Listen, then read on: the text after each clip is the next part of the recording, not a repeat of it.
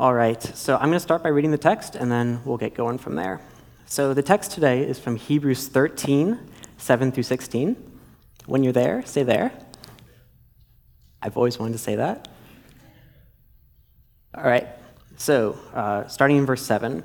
Remember your leaders, those who spoke to you the word of God. Consider the outcome of their way of life and imitate their faith. Jesus Christ is the same yesterday and today and forever. Do not be led away by diverse and strange teachings, for it is good for the heart to be strengthened by grace, not by foods, which have not benefited those devoted to them.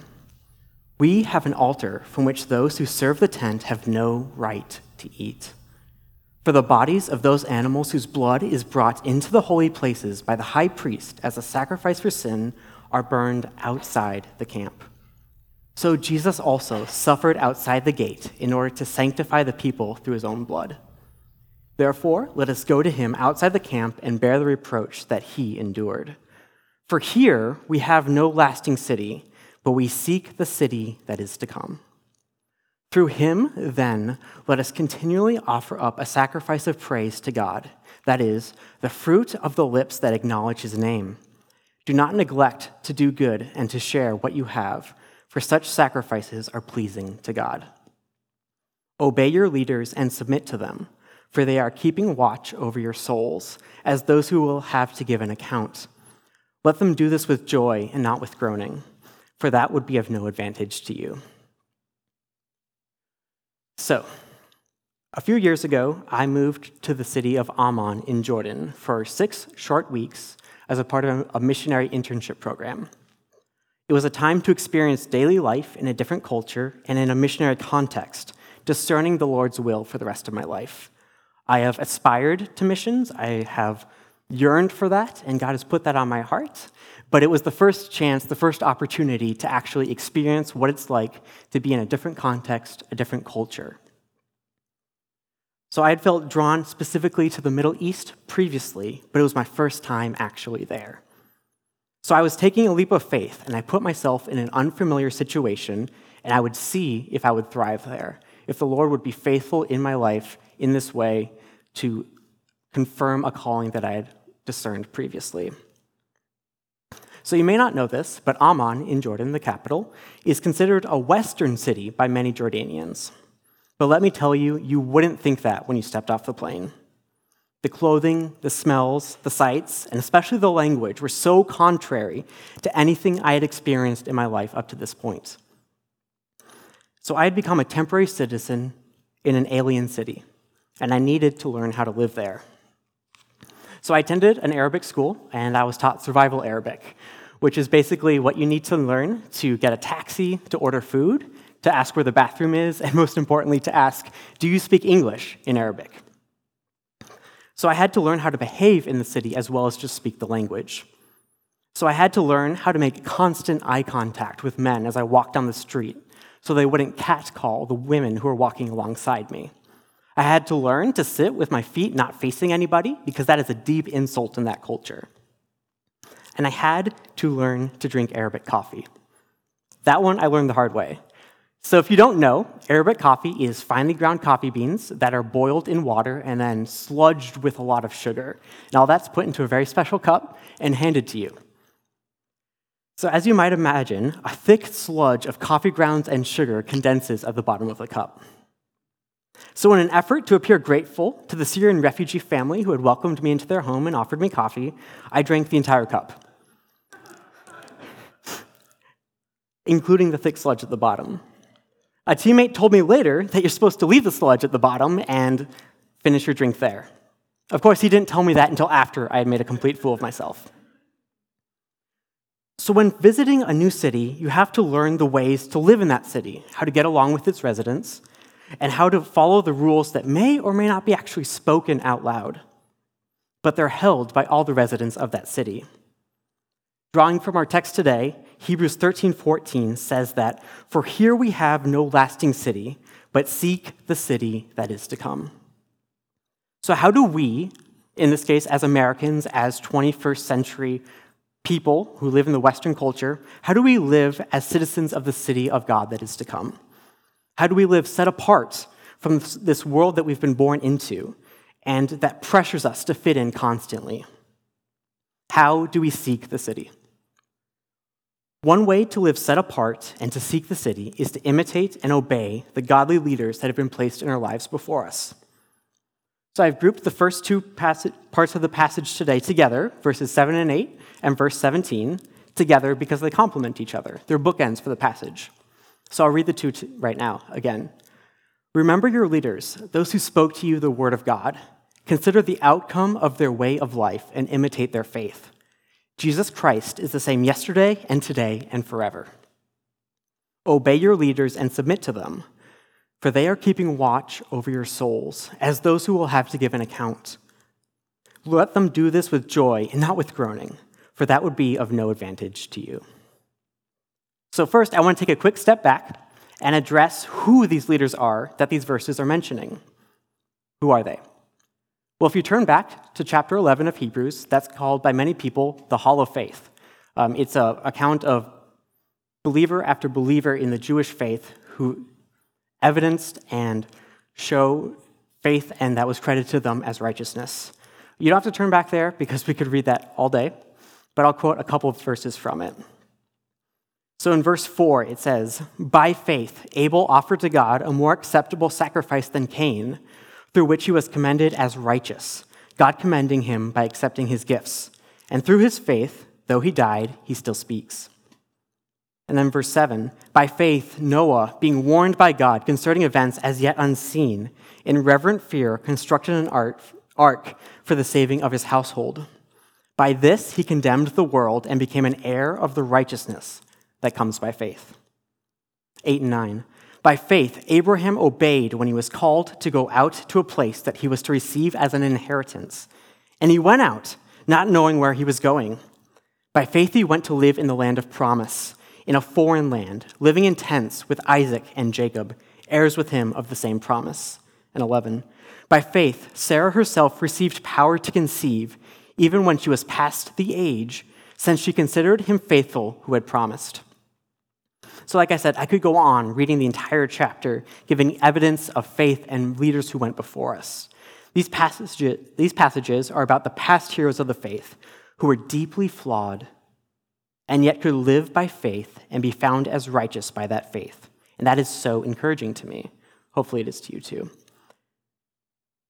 Genesis 15:6 reminds us that Abraham's faith is counted to him as righteousness, where it says, "And he believed the Lord, and he, being God, counted it to him as righteousness." So, going back to chapter 13, some of the leaders that this text is referring to are the biblical leaders of the faith. Is that just everyone who's being referred to here? No. Let's go to the next verse. Specifically, verse 8 of chapter 13. It says, "Jesus Christ is the same yesterday and today and forever." So you may be asking, why is that there? It seems kind of out of nowhere, right? We're talking about the leaders, remembering them, and then all of a sudden we're talking about Jesus. So why? Well, hopefully you know the answer to this. Who is our leader in the faith? Jesus. And who is faithful across all of time? Not us, but Jesus. Jesus is eternal. He's present in the past leaders of yesterday. He's present in the leaders we have today. And he's present in the leaders that will come in the years, decades, centuries, and millennia in the future, or until the Lord comes again. So we're included in that time span of yesterday, today, and forever. The leaders whose faith and way of life that we are supposed to imitate includes more than just those mentioned in Hebrews 11 or in the Bible itself. We have so many more leaders now, 2,000 years later, that we can learn from. So this is one of the action points from today's sermon. You can walk home and remember this is one of the things you can practically do. Have you ever read the biography of a missionary or a pastor? So currently, I'm reading through John Piper's Swans Are Not Silent series, which is a collection of biographies of Christian leaders in the centuries and millennia since Christ. I highly recommend it. I've gotten through Augustine, Luther, and Calvin so far, and each one has been such an encouragement to me and a challenge in my walk with the Lord. Piper says in another book of his, "Brothers, we are not professionals," that's the name of the book, concerning Hebrews 11 and quoting other parts of Hebrews. He says, the unmistakable implication of this chapter 11 and 13, is that if we hear about the faith of our forefathers and mothers, we will lay aside every weight and sin and run with endurance the race that is set before us. That's Hebrews 12:1. If we asked the author, how should we stir one up another to love and good works, which is from Hebrews 10, his answer would be, through encouragement from the living and the dead, which is Hebrews 10:25 and 11:1-40. Christian biography is the means by which the body life of the church cuts across centuries. So, read the Bible, learn from the leaders there, and also learn from the believers today and in the millennia and centuries past. That is one way that we seek the city. We follow the leaders who have come before us, and we imitate their lives. So we're commanded to learn from today's leaders as well, just as Jesus is the same today. So surround yourself with the people who you look up to and who live gospel-prioritized lives. I don't know if you've ever heard this, but a saying goes that you become like your 5 closest friends. So I challenge you, who are those 5 closest friends? Are they people that you want to be more like, who are going to pull you closer to Jesus? Or are they people who are going to waylay you or get you concerned with the cares of the world? Be pulled upwards, not downwards, by your friendships. Follow leaders also who pull you upwards. And then we get to verse 17. How do your leaders pull you upwards? I'll read 17. Obey your leaders and submit to them, for they are keeping watch over your souls, as those who will have to give an account. Let them do this with joy and not with groaning, for that would be of no advantage to you. So as we pursue Christ and what he told us to do, we're not alone. The Lord has put people in authority over us, and that's a blessing, not an obstacle. We're supposed to submit to the leadership of those in authority over us, and specifically the leaders in the faith. I want to remind you, believer, that God has put these people over you to help nourish you in your walk with the Lord.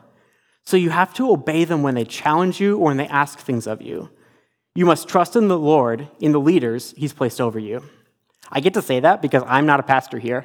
I mean, it might be a little weird if Chris came up here and said, you have to obey me. I mean, yes, that's biblical, but you can be skeptical of an ulterior motive, right? But hopefully you can hear it from me. And remember, there's a weightier burden placed upon leaders and teachers. Coming from James 3, chapter 3, verse 1, it says, not many of you should become teachers, my brothers, for you know that we who teach will be judged with greater strictness. There is a call and there's a burden upon leaders and teachers.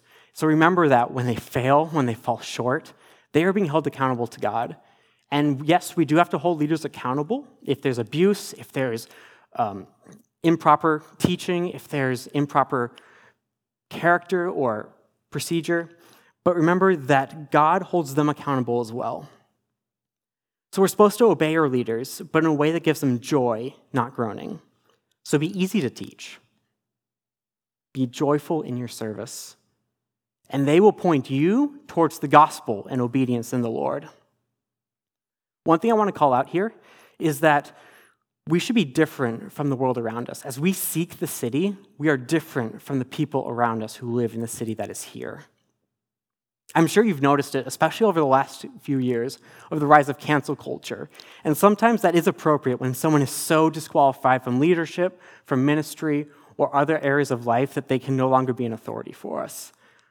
But remember that one insensitive tweet can, in this culture, destroy your reputation, career, family, and safety. We live in a culture that constantly cancels people and destroys their lives. But we are not to do that. We are to follow and imitate the leaders that God has put in our lives. And since they are not Jesus, though Jesus is in them, they will fail us. They will fall short. They will sin against us. And in those times, what are we to do? Are we supposed to walk away, find another church? No, we are supposed to extend grace. We are supposed to follow them anyway, trusting in the Lord to lead them as he leads us. Like I said, don't tolerate abuse, but tolerate failure. Tolerate failure in your leaders as you seek the city. because that will be to the glory of Jesus as a witness to outsiders, and it will be good for your soul. Follow and imitate your leaders, both in the Bible, in history, and in today. Next, I want to draw our attention to verses 9 through 14. I'll read them again. Do not be led away by diverse and strange teachings, for it is good for the heart to be strengthened by grace, not by foods, which have not benefited those devoted to them. We have an altar from which those who serve the tent have no right to eat.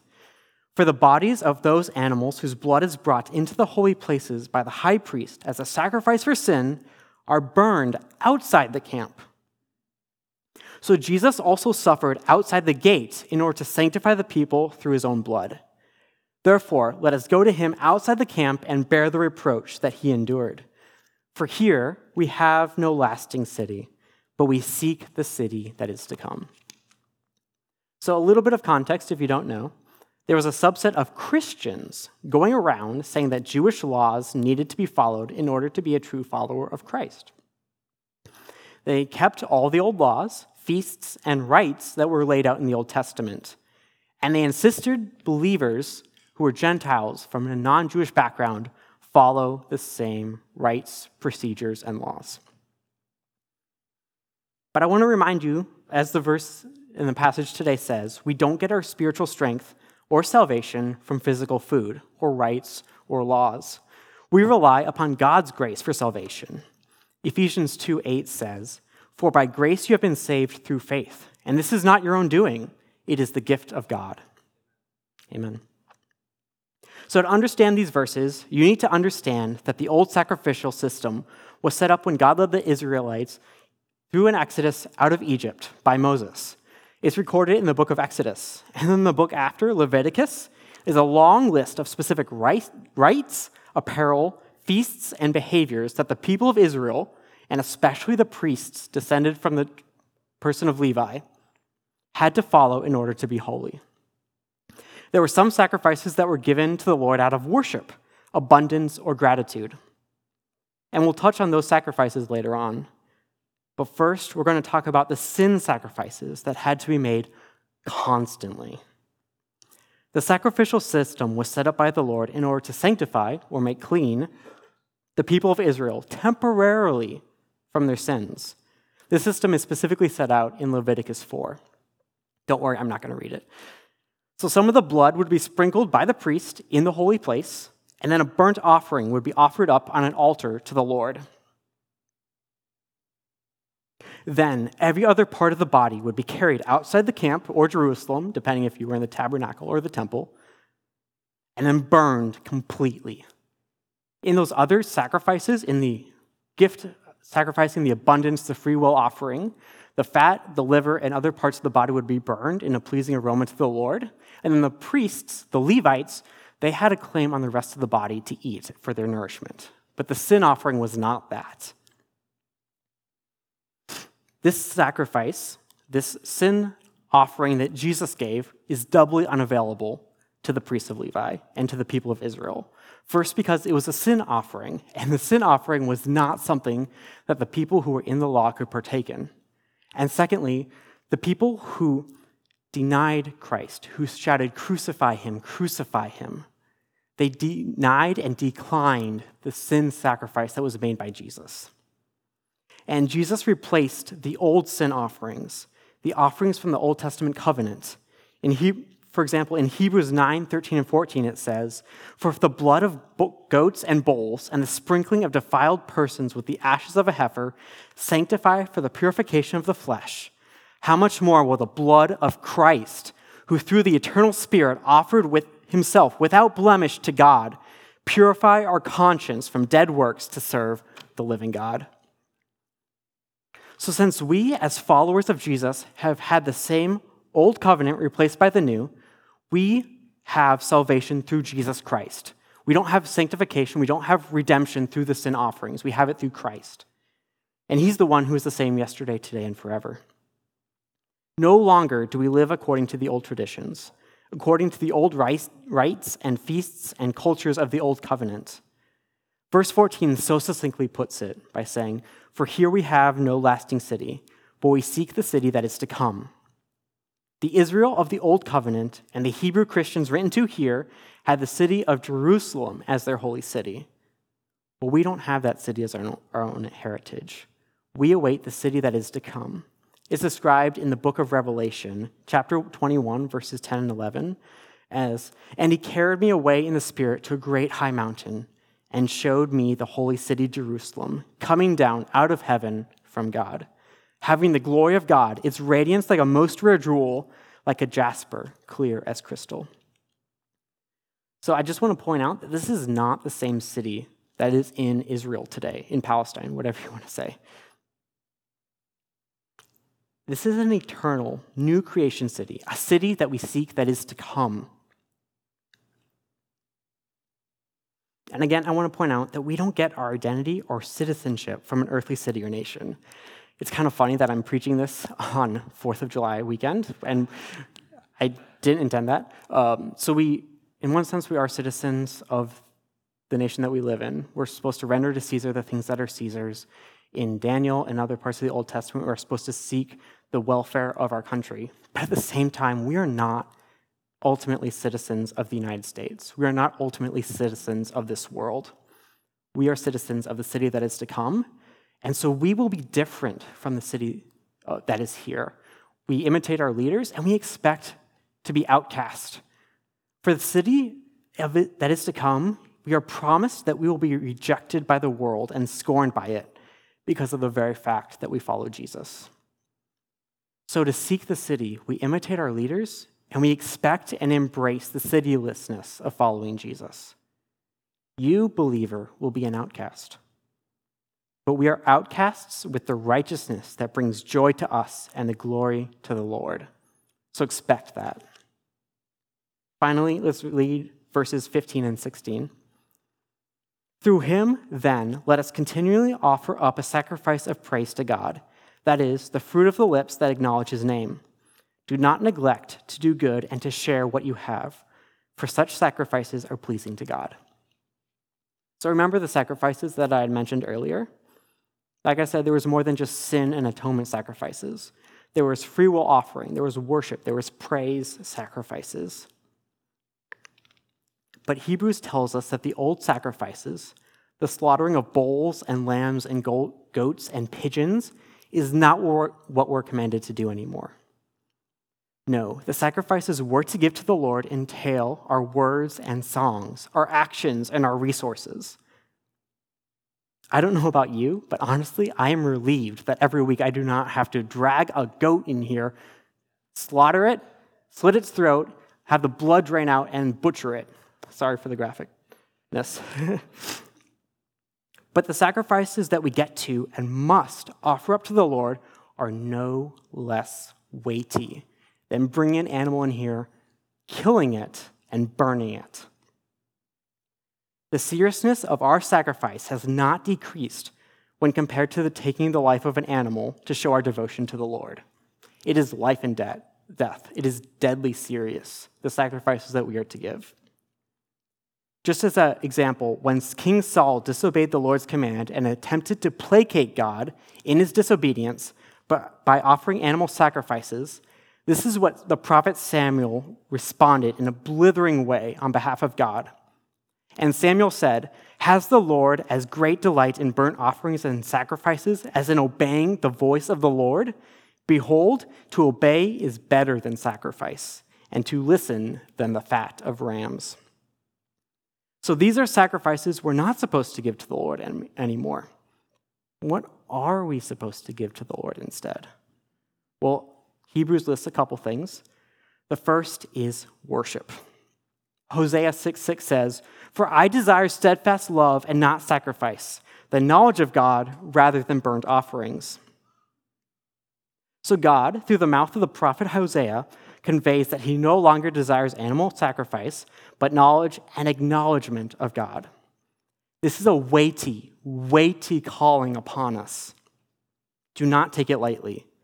This is what obedience and sacrifice looks like, among other things, to worship God. I don't know if you were here a couple weeks ago when Pastor Chris was talking about the revival of worship, but I loved what he said on that topic. He said that we are commanded to praise the Lord. And the author of Hebrews qualifies praise to be the fruit of lips that acknowledge his name. When we worship the Lord, we acknowledge and lift up his name. Just as a side note, one of the things Pastor Chris said is even if you don't sing well, sing loud. And honestly, I think he was talking about me. I sit right there, so I'm like 2 rows behind him, so he can hear me every week when I sing. I do not sing on key. You can ask my wife. We're working on it, but I'm not there yet. So are we supposed to worship alone? No. In verse 16, do not neglect to do good and to share what you have, for such sacrifices are pleasing to God. Again, there's the weighty obligation and the fullness of joy in these actions. We worship the Lord and we bring before him sacrificial work and giving of resources together. We keep his commands together, like these commands here, that our joy may be complete and we may abide in his love. For John 15, 10 and 11 says, if you keep my commandments, you will abide in my love, just as I have kept my Father's commandments and abide in his love. These things I have spoken to you, that my joy may be in you and your joy may be full. So, believer, as we seek the city, this is a promise that as we worship the Lord, as we serve him, as we give to him, our joy may be full.